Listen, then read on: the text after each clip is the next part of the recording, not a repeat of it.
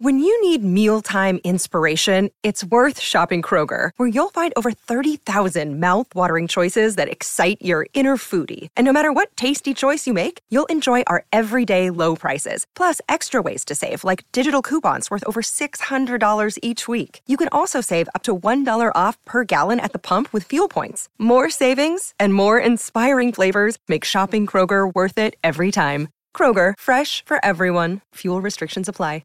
Hey, it's Ryan Reynolds, and I'm here with Keith, co-star of my upcoming film, If, only in theaters May 17th. Do you want to tell people the big news? All right, I'll do it. Sign up now and you'll get unlimited for $15 a month and 6 months of Paramount Plus Essential Plan on us. MintMobile.com/switch. Upfront payment of $45 equivalent to $15 per month. Unlimited over 40 gigabytes per month. Face lower speeds. Videos at 480p. Active Mint customers by 531.24 get 6 months of Paramount Plus Essential Plan. Auto renews after 6 months. Offer ends May 31st, 2024. Separate Paramount Plus registration required. Terms and conditions apply if rated PG. Why take one vacation with the family when you could take all of them? With Royal Caribbean, you don't just go to the beach. You visit a private island and race down the tallest water slide in North America. You don't just go for a road trip. You ATV and zip line through the jungle. You don't just go somewhere new. You rappel down waterfalls and discover ancient temples. Because this isn't just any vacation. This is all the vacations. Come seek the Royal Caribbean. Ships Registry, Bahamas. Welcome to the New Books Network. Hello and welcome to the New Books in Food. I'm your host, Jennifer Yeremeyeva, and today's discussion takes us to the shores of the Baltic Sea to learn more about the cuisines and culture of Latvia, Lithuania, and Estonia, three nations known collectively as the Baltic states. But to lump these three countries together is to do their individual cultures a grave disservice. Each has its own national flavors and traditions, and each national cuisine is currently enjoying a lively renaissance and renewed interest in traditional dishes. And there's no better guide to this corner of the European Union than my guest today, London-based food writer and storyteller cook Zsuzsa Zak, who is here to discuss her new cookbook, Amber and Rye, A Baltic Food Journey. Filled with history, stories, marvelously evocative photography of people, places, and plates, and of course, intriguing and delicious recipes, Amber and Rye is the perfect introduction to the magnificent cuisine of the three individual Baltic states. And I'm so delighted that Zsuzsa was able to join us today. Zsuzsa, welcome to the podcast. Hello. Thank you so much for having me on. It's a great honor to be here. Oh, it's a great pleasure to have you. Now, before we dive into the book, which is coming out in the United States, I think, in September, I wonder if we could begin with a bit of background. You describe yourself as a storyteller cook. I love this this title. And having read both your books, I think this is spot on. You weave all kinds of history, culture, and personal anecdote into your discussions of cuisine. I wonder if you could tell us how you found your way into food writing. Yes, I was thinking about that last night. Where did it all start? Well, and it started long before the book came out. I mean, of course, food was always a big part of my life and a way which I connected with my homeland, with Poland. And yet food writing is its own thing, really, isn't it? And there are so many ways of approaching it.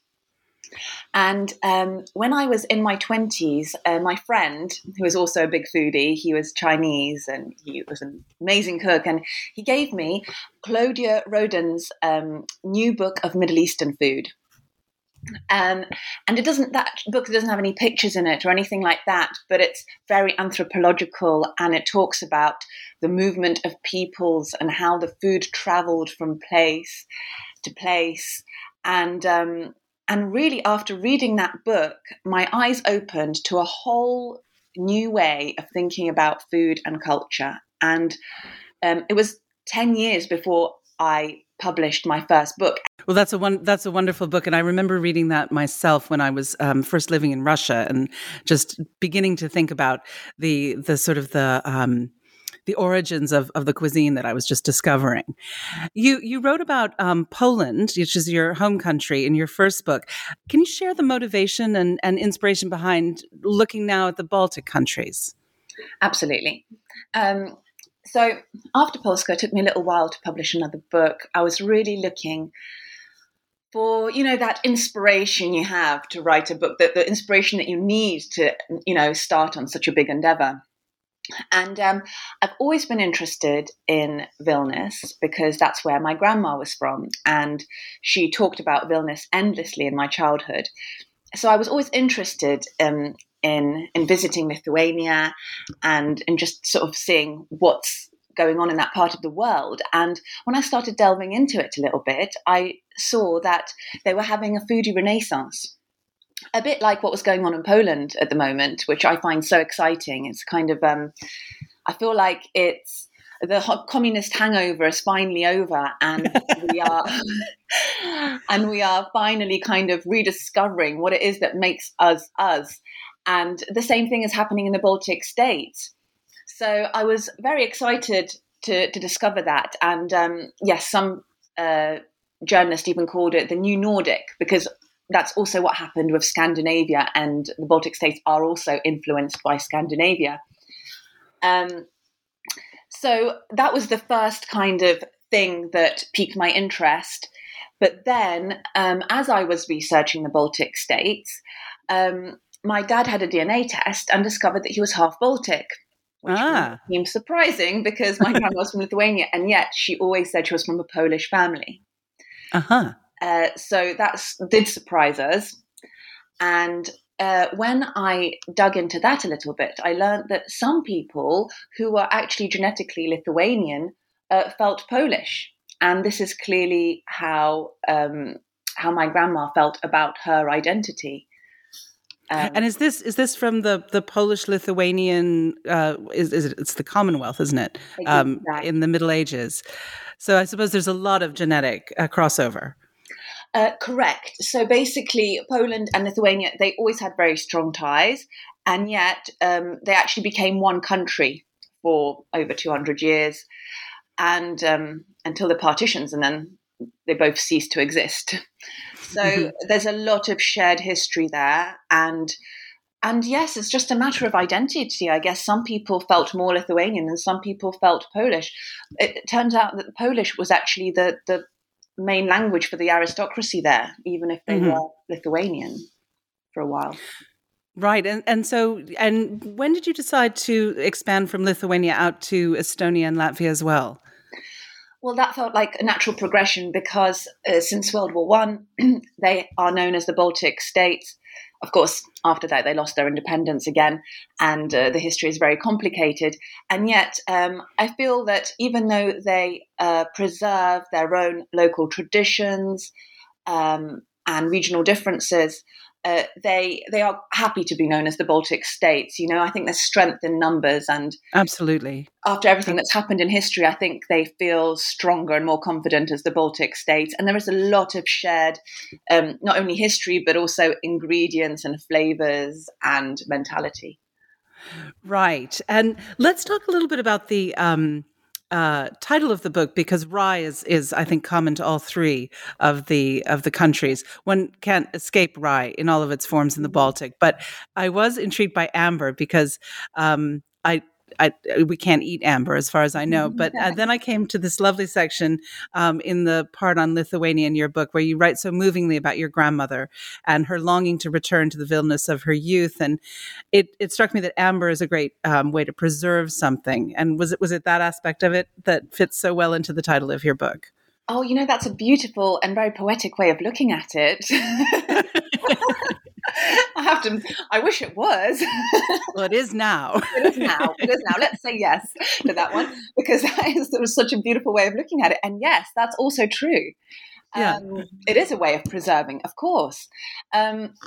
With rye, I felt that rye is a very life-giving crop, and that grows really well in those kind of countries. So with rye, it was kind of like life and the practical side. And then with amber, there is definitely a poetic element to amber. It felt like that was the sort of story element of the book in a way, because you have the rye, which is the food, and then the amber, which has kind of been there since the beginning of time, since the beginning of humanity anyway. And it's had all these stories, you know, which I write about at the back of the book with the Amber Trail, you know, from the humans who first found it on the beach to the Greeks and the Roman empires, and then the Teutonic Order, and how amber was used and seen. And it's so kind of, it feels like it's a way of putting these countries in a kind of greater relevance, giving them a sort of a meaning within history that isn't just what we know. It's this kind of beautiful object. And if you touch amber, it warms when you touch it. It's got a very kind of tactile, and there is almost like a spiritual aspect to it. It feels like you're connected to it. Apparently gives off some kind of oil as That's well. right. Some people found, and some even took it as medicine in the past. Right. Yeah. So I felt there was sort of a deeper kind of element there that I wanted to tie in to the Baltic states. Well, I think it's a perfect title for your book, which combines, cuisine and tradition and the sort of the heart of these three countries. I'm going to ask you to put your history hat on, your historian hat on now, Zsuzsa, because I know that when I moved to Riga and I said, I'm moving to Riga, I got a lot of quizzical looks from friends, particularly in the United States, who were a little bit embarrassed to ask where Riga was. So I think for the benefit of our listeners, I'd love you to walk us through each of these three countries and kind of give us like a potted history of each. They share so much, but also help us understand how distinct they are. It's a tall order, I know. It's a tall order to do it in such a small kind of. I will do my best. Okay. And any historians, well, of course, forgive me for listeners, for any discrepancies. But I also want to encourage listeners to get the book because you do it so beautifully in the book.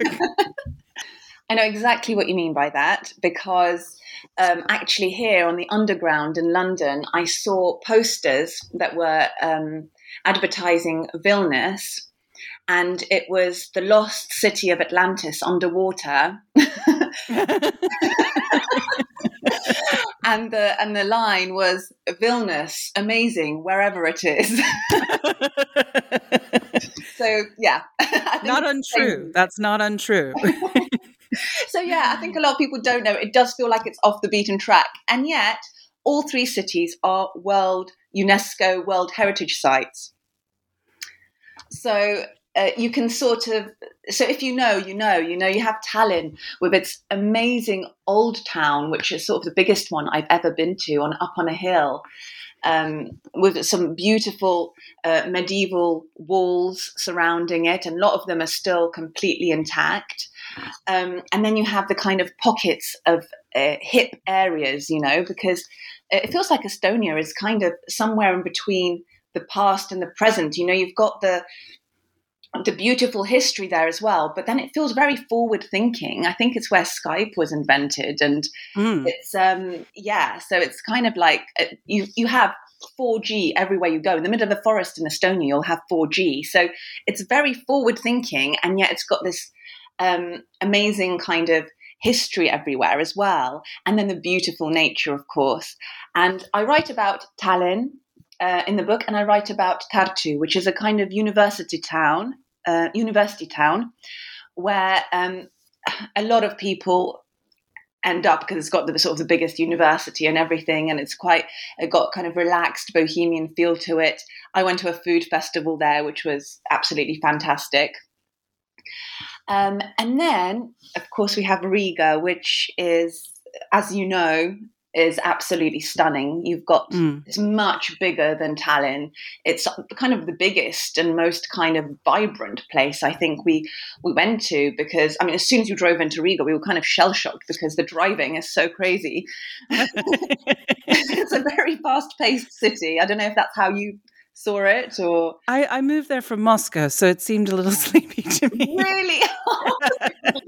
Yeah. So I think from the Estonian countryside, maybe that's. But I do think it's very vibrant and dynamic, and of course the food scene there is astonishingly fabulous. The central market is amazing. Absolutely, and then there's another kind of trendy market as well, where you have house music and kind of the kind of young people go as well, and there's a lot going on there. And then you have the beautiful Old Town, the UNESCO World Heritage Site, and then you also have, obviously, the Art Nouveau buildings, which are beautiful as well, which it's known for. And then if you go to Vilnius, which is also one of my favorite places, I mean, I fell in love with Vilnius immediately. It's when you drive in, you feel like you're driving in somewhere like Rome because you have the Baroque architecture that's so grand. And yet, when you're walking around it, it's got a very villagey kind of feel to it. Mm-hmm. It's it's got all these little rolling hills, and it's gorgeous, yeah, and the stream and the ducks waddling about, and then you have these beautiful Baroque churches. Some of them are completely renewed because there was a big movement to renew everything. But then on the outskirts, you sort of see some kind of crumbling, which has got a certain kind of glamour to it as well, faded glamour to it as well. And I found the same about Lithuania's second city, Kaunas. As well, which also there's that sort of faded glamour aspect to it. It's a little bit raw, but then it's got this very vibrant street art scene as well. So I think in terms of all the Baltic states, I would say it's somewhere between the Slavic countries and Scandinavia, with its own kind of Baltic regional spirit as well. And those influences have been felt throughout time. For example, before the Baltic states were the Baltic states, in the Middle Ages, you had the Hanseatic League, for example, which was, a trading alliance which was all kind of the Baltic, many Baltic cities, but also it stretched up towards Sweden and towards the Netherlands, and it included some Polish cities as well. So you also always had that trade between the countries. So that influence was kind of being felt. And you have all the herrings that you have in Sweden. That's very common in the Baltic countries. So there was a lot of mixing throughout history, as there tends to be, and food really is a reflection of that, I guess, in any country. And then in terms of the Baltic countries, in terms of the history, I would say Lithuania and Poland obviously have a lot of shared history because they had the Polish-Lithuanian Commonwealth. And then you had the Baltic Germans who were the ruling classes in a lot of Latvia and Estonia as well. So you had that kind of German influence there as well. And, and a lot of the Balts were actually serfs. So that, they really had to fight for their rights and their language and things like that. Throughout time. And then, of course, when they became the Baltic states, after that, we all know what happened in the beginning of the 20th century. We had the Soviets and the Nazis, and they had to go through a lot of hard times until the late 80s. And then I would say the 90s were completely wild in those countries as well, as in Poland, because after communism, it's very difficult to get a system in place that works. But finally, I feel like they have done that in different ways in different countries, and they're really starting to shine. Well, and so I think we'll soon see advertisements for beautiful Latvia. Where it is. I want to ask you, hopefully. I hope so. Although I selfishly want to keep it kind of a secret because it is so lovely to be there, and kind of just enjoy. It's it seems to be very natural. It's not terribly touristy in these places. And I think that's really refreshing. Oh, it's, I know exactly how you feel. When I was in Kaunas, in the second city of Lithuania, I mean, there's not many people that go to Kaunas. I mean, even Vilnius, no one knows where it is, but Kaunas. But actually, it's one of the European cities of culture. It's going to be in 2022. So I think things are going to change. Oh, good. And good. You can see it's all being kind of modernized. And yet, all the trams at the moment are covered in street art. Each one of the old trams is like a work of art. And now they're going to be replaced by new trams, which are, very modern and I'm sure very comfortable, but it's going to change. It's going to lose a little something, isn't it? Yeah. I want to ask you about your process of writing this book. how much research went into this before you took your epic journey to the three Baltic states? And how did you go about doing that research? Did you talk to people, or were you holed up in libraries? What was your process? Well, I always head to the library first. I mean, I spent so much time in libraries.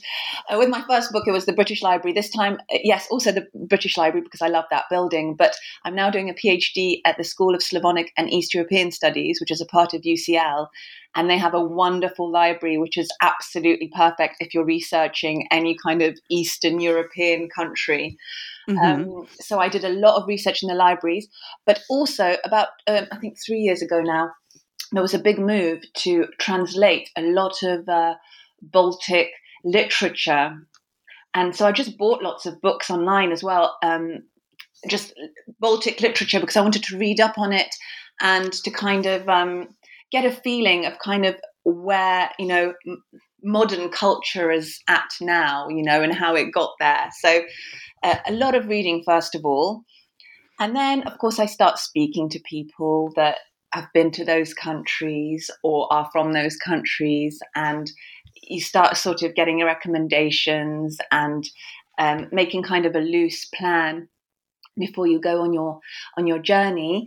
And then the journey itself, it feels like it takes on a life of its own in a way, because we only had loose plans, and yet we just met the right people at the right time and saw the right things. For example, after I left Tallinn on the way to the Estonian countryside, I was thinking, oh gosh, I should have stayed in Tallinn for longer, because this is where it's all going on. But I arrived in the middle of a forest, in the middle of nowhere, and I found out that evening, literally in about an hour, all the local food producers and cafes and galleries were opening the doors and having an open, like a house cafe. Oh, fantastic. Yeah. So very serendipitous. Exactly. Lovely. Yeah. And this is in the middle of nowhere. So we were just driving from village to village, and everywhere people were sort of opening their homes and singing folk music and making their favorite dishes. And, I learned so much. That sounds fantastic. Now, do you speak any of the Baltic languages? I know you speak Polish and obviously English. What other languages do you speak? Well, a little bit of French. No, I don't speak any of the. So you're relying on the Baltic propensity to speak really good English, which they do actually. They do a bit like Scandinavia. Yeah, they really do.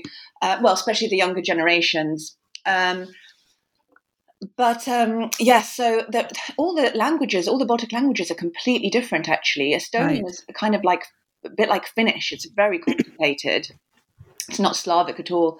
Lithuanian, Latvian are closer to one another, a bit more Slavic, and yet Lithuanian is an ancient language, I think as old as Sanskrit, and I love the sound of it. And I found out that my grandma spoke fluent Lithuanian, which I didn't know, actually. Oh. Yeah. Well, I wish I did know a little bit of Lithuanian, because I've really kind of, the sound of it is just sort of... It's very musical in a way, isn't it? Yes. Well, never too late. Exactly. Never too late. And now I want our listeners to know that so much of the book you describe having, you had a research assistant along with you, which is your 3-year-old. And I wonder what it's like. Very temperamental research assistant. Yeah, to be traveling with a 3-year-old and trying to absorb all of this information. It was not easy, but I'm really glad we did it, because I think for her, even though she doesn't remember a lot of it, I still feel that on some level it opens her up and it teaches her something on a deeper level. The process itself was not easy, because her father and I were both working. My partner was doing the photography for the book. So that's why we have lots of beautiful travel photographs. Mm-hmm. And I was, trying to write things down and research, writing down everything we were eating and the atmosphere so I don't forget, because it's so easy just to focus on the child when you're somewhere. That's right. So sometimes I'll just have to run off for an hour and just be like, okay, stop the photography, just look after her so I can just get the atmosphere. What's going on here in the outer world? But it was so wonderful. And now, after the whole lockdown, this was the last time I went anywhere further away for a longer trip. So I think I look at it through rose-tinted glasses now, because despite kind of all the meltdowns and all the difficulty, it was just such a magical trip. Oh, I'm so glad, because it looks very bucolic and idyllic and wonderful. But, having had a 3-year-old myself in tow, I know it can be really challenging, but very delightful. Let's jump into the book now, Susan, because I feel like I want to talk so much about the food, which is such a big part of the book. And I want to start by something you said earlier, that these Baltic cuisines kind of slot between New Nordic, the sort of the revolution in Scandinavian cuisine, and Slavic Eastern European. And I wonder if, for our listeners, you could kind of expand on that idea. I think I touched on it before with sort of the Hanseatic League and how these countries around the Baltic all kind of influenced one another and throughout history. So I think there's definitely an element of that there. And I think there are those two elements for sure, just to help people understand the kind of broader spectrum. And yet there is something very Baltic, which I really wanted to focus on in the book as well. All the kind of local traditions that aren't known in any other country. For example, the hemp butter in Latvia, or the kama in Estonia. I haven't come across that anywhere else. Hey, it's Kaylee Cuoco for Priceline. Ready to go to your happy place for a happy price? Well, why didn't you say so? Just download the Priceline app right now and save up to 60% on hotels. So whether it's Cousin Kevin's Kazoo Concert in Kansas City, go Kevin, or Becky's Bachelorette Bash in Bermuda, you never have to miss a trip ever again. So download the Priceline app today. Your savings are waiting. Go to your happy place for a happy price. Go to your happy price, Priceline. Why take one vacation with the family when you could take all of them? With Royal Caribbean, you don't just go to the beach. You visit a private island and race down the tallest water slide in North America. You don't just go for a road trip. You ATV and zip line through the jungle. You don't just go somewhere new. You rappel down waterfalls and discover ancient temples. Because this isn't just any vacation. This is all the vacations. Come seek the Royal Caribbean. Ships Registry, Bahamas. This episode is brought to you by La Quinta by Wyndham. Your work can take you all over the place, like Texas. You've never been, but it's going to be great because you're staying at La Quinta by Wyndham. Their free Bright Side breakfast will give you energy for the day ahead. And after, you can unwind using their free high-speed Wi-Fi. Tonight, La Quinta. Tomorrow, you shine. Book your stay today at lq.com. Can you describe that a little bit in more detail? Absolutely. It's so delicious. Ham is one of my favorite things, and so is Latvian hemp butter for that matter.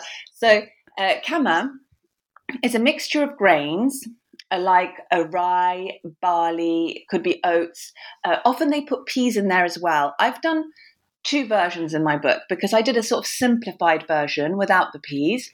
And then I did kind of a more traditional version with the peas as well. But then obviously you have to cook the peas for a little bit.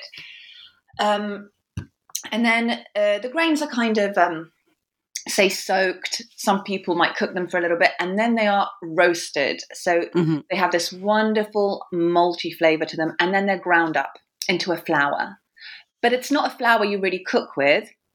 It's they put this flour in kefir, for example, maybe with a little bit of honey or some salt if they like it salty, for kind of a quick snack, or some people just have it for breakfast.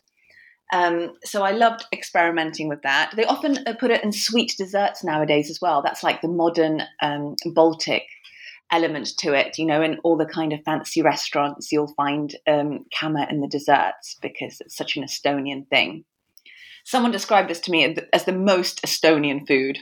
The most Estonian thing ever. Yeah, exactly. No, but it's everywhere you go in Estonia they have it, and and at first it's very confusing what it actually is, but it has. You're right, the multi flavor is very specific. Yeah, it's that multi flavor. So I made it into a kind of like a easy ice cream, and I think that works really well. And there's a breakfast thing as well. Which is what they do, but then I sort of made it a little bit more me. And then you have what starts the book, which is the Latvian hemp butter, which is kind of the most traditional Latvian thing, which has been used for centuries because it preserves really well. So it's toasted and then ground up hemp seeds. And you can use a little bit of hemp oil as well in there. If you don't have hemp oil, just any kind of mild oil would do. Sometimes you don't even need oil. It kind of depends on how moist they are. But I always add a little bit and a little bit of salt. Mm-hmm. And it's sort of a naturally vegan product. And I traveled with this hemp butter. Someone gave it to me in Riga, and I traveled throughout the whole Baltics with it for about over 3 weeks and brought it home. Nothing happened. Using it at home. So it does, without a fridge, it does preserve really well. You can, of course, mix it with a little bit of butter as well if you want to do that. But I quite like it in its natural state on toast with some either condensed milk or some honey or something like that. But then I also loved experimenting with it as well. So I made hemp butter cookies and things like that with it. Well, and it comes through in the book. It's beautifully photographed, by the way. Just looks so appealing, so delicious. Oh, that's Ola. I had a lovely team working for me. My Polish friend Ola was the photographer, and her team were absolutely fantastic. And I feel like there's a real warmth to the photos. Yes, it feels like you could just sit down and kind of enjoy. It's not very staged. It seems very natural. Yeah. Now, the structure of the book follows the conventional kind of soup to nuts, but you I think had a wonderful way of putting in really interesting essays about the times that you spent in the major cities. Did the structure occur to you naturally, or did that sort of come together once you had everything done, or how did you go about crafting the book? Yeah, it's interesting because I guess the most obvious thing would be to go, oh, this is Lithuanian food, this is Latvian food, and this is Estonian food. But I guess I wanted to make it more organic in a way, the way that things aren't so strictly divided. You have those regional products, but a lot of the ingredients that the Baltic states use, they have in common: the curd cheeses, the rye, the barley, the kasha grutana, which is the buckwheat groats, and the kvass and birch, things like this. So I thought it was more organic and more natural to sort of divide it by breakfast, lunch, dinner, and then delve into all the specifics of the countries as I go along. Mm-hmm. I did have that structure in mind from the beginning. Because that just felt like the most natural structure to me. And then things kind of just naturally slotted into that. I would have changed it if it didn't work, but it felt like it worked really well as I wrote the book. And the recipes in the book, you've put your own kind of spin on a number of classics and traditional dishes. And I wonder if you would share with us how you go about doing that. How do you discover something and then make it your own? That's an interesting question. I think it's different for every recipe in a way. So, for example, something like, let me just have a little think. Okay. So, yes. So, for example, some recipes I don't change at all. Like I have Greta's Medutis honey layer cake, which is from Greta. Mm-hmm. A Lithuanian. And actually, I do have my own way of making it at home without the soured cream. I use the mascarpone, which she uses as a topping between the layers. I really like doing that. However, I went against changing it in the book. I wanted to keep it as her recipe. in the book. So sometimes I'm very true to what I'm given, as in that case. Other times I have to change things a little bit. For example, Madara's little fish bake. Oh gosh, I had such a problem with the little fish because the sprats weren't in season, and gosh, it's just different. Fish are different in each country. And, I tried it with frozen fish. I tried it with something else, and it just did not work. And I contacted Madara and I said, I really want to have this recipe in there, but I'm having problems. She said, why don't you just try tinned anchovies? And I did that. I would never thought of that myself. It worked perfectly. So that was just a little change. And then, of course, something like the Latvian hemp butter, which I talked about, of course, that recipe I didn't touch. It's an ancient Latvian recipe. You have to start with the basic. And then once I had that, I went on to make it my own. So, for example, I made the hemp butter cookies with it because it just works so well. And I literally make those cookies all the time now and give them to everyone as a gift because it's such a unique flavor. People that don't even like sweet things like them. And it's a way of introducing that flavor to people's palate in a kind of really easy way. So, and tell me, do you have a favorite of all these recipes, or is that like asking which of your children you prefer? Yeah, it would be very difficult to choose a favorite. I mean, there are some very special recipes to me that are close to my heart. For example, the plum butter, the simplest recipe, and yet this is where the journey started. It was in my grandma's cupboard. She had this big mahogany cupboard with all these sort of silk scarves and leather gloves and amber necklaces in it. And under it, she had rows and rows of plum butter. And I would always take one out and open it up, and she would always test it to see if it was okay. And this is my Lithuanian grandma's kind of home, and this is where really, I didn't know that was starting then, but that's what kind of ignited that spark for the Baltic states for me. So that's a very special recipe. And then you just have things that, I learned along the way, like the kama and the hemp butter, which I'm now addicted to. So, yeah. So, if it was what I cook the most, it would definitely be those cookies all the time. They do sound delicious. I haven't tried that recipe, but it's definitely in on my list of ones that I want to try. Oh, I hope you do. Oh, I will do. I want to touch on something else that comes through in the book very much, which is the pagan beliefs that you discover, particularly in Lithuania, I think. There are a lot of different ethnic cultures in the Baltic states, aside from traditional Latvian, Lithuanian. Jewish culture was very strong before World War II, and it just was destroyed. What are some of the culinary influences that are outside the Baltic that you discovered while you were there? That were outside the Baltic? That are not traditionally Latvian. I'm thinking of Jewish, maybe Central Asian, some of those that are kind of ancillary. Well, that's a little bit of a difficult one because it's so mixed up. It's very difficult to kind of put your finger on it. But first of all, let me address the pagan beliefs. Yeah.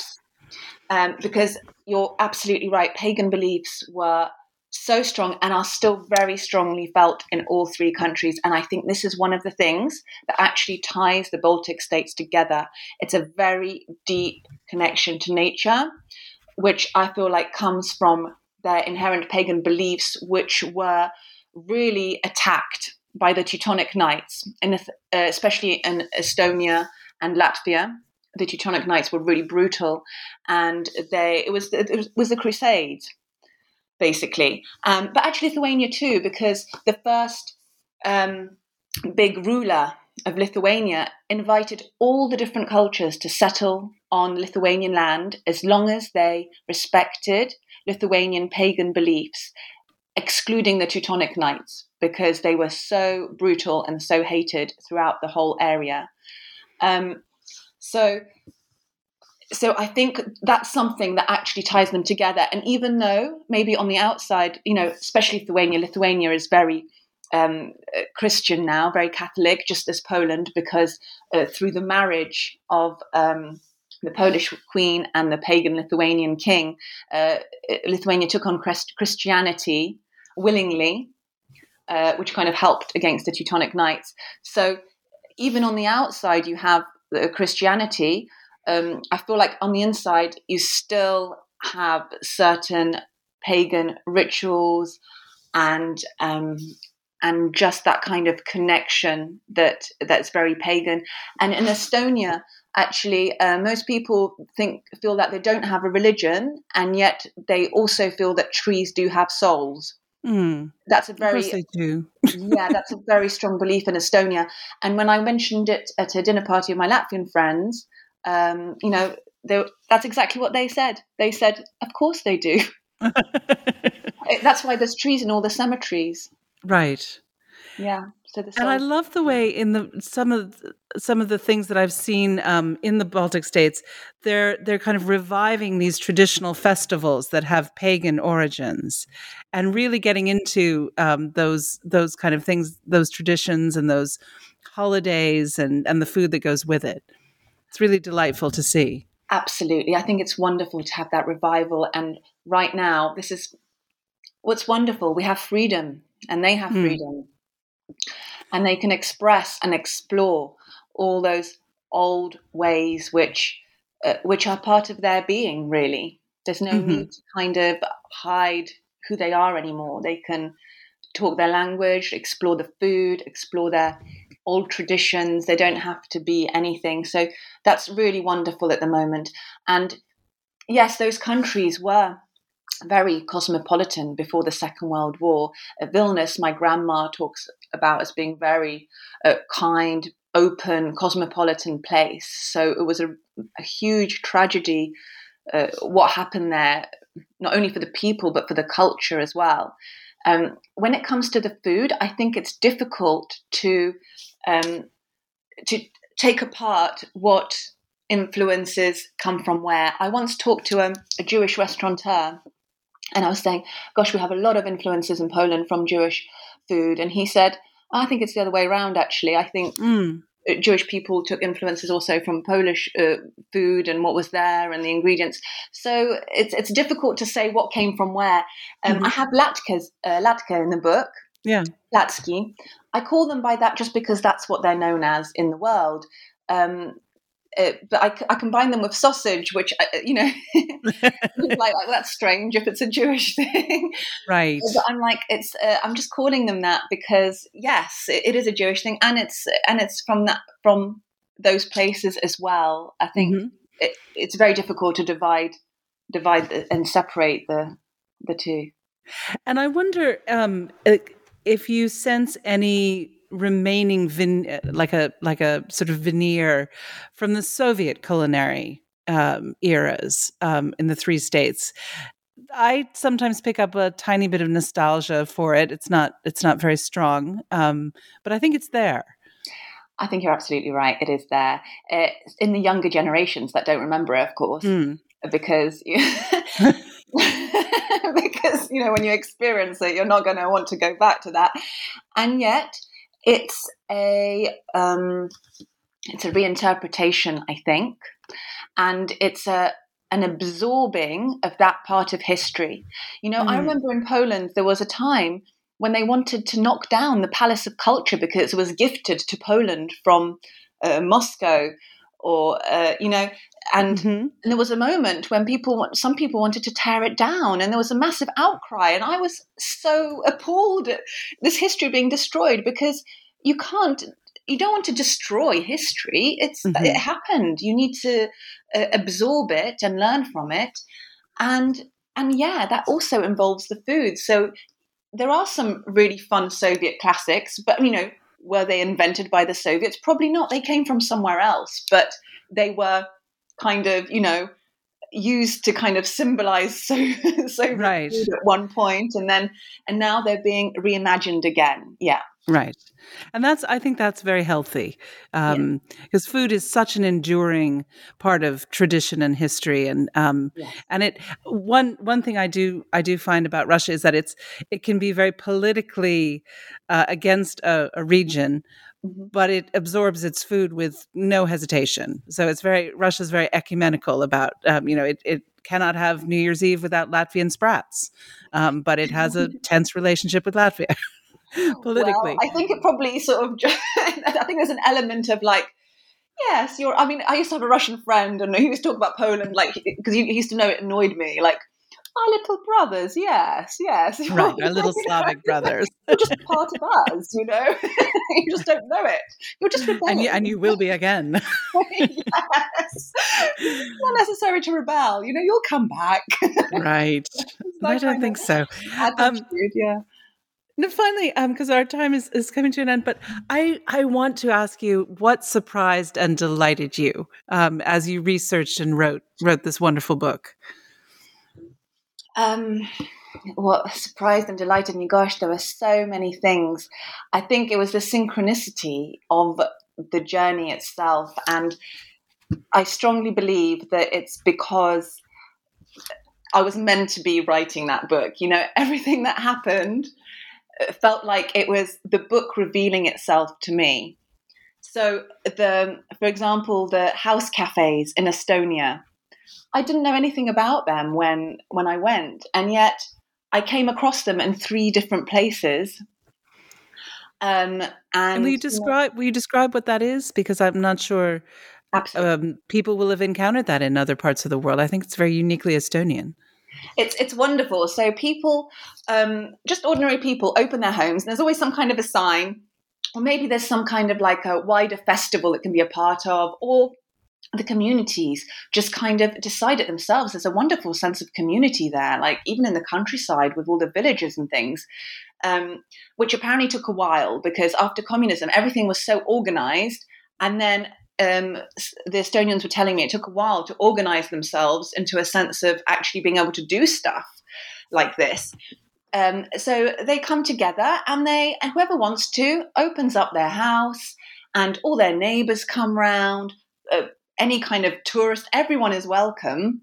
Mm-hmm. So, for them, I think it's a big treat having people from another country come round because, they're showing off all their favorite dishes and they're selling things. For example, they could be selling sprats. There could be another stall selling something else, or it could be just it's organized in various ways because there could be like a gallery, for example, like a local gallery that's opened up, and then you have sort of a concert and various different people selling different things, local blackberry wine, someone else selling their favorite cake, or it could just be someone's home and then they just prepare a few things that they want to kind of show off.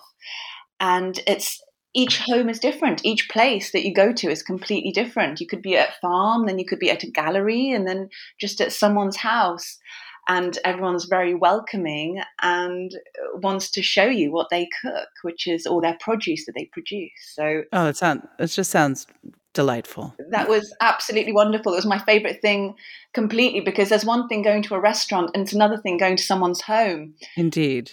Yeah. Indeed. So I found the Baltic people so hospitable anyway, but in Estonia, I literally managed to visit huge amounts of homes of people I didn't even know, because they were just, there was some balloons sticking up outside and I was like, oh, let's go in there. In we go.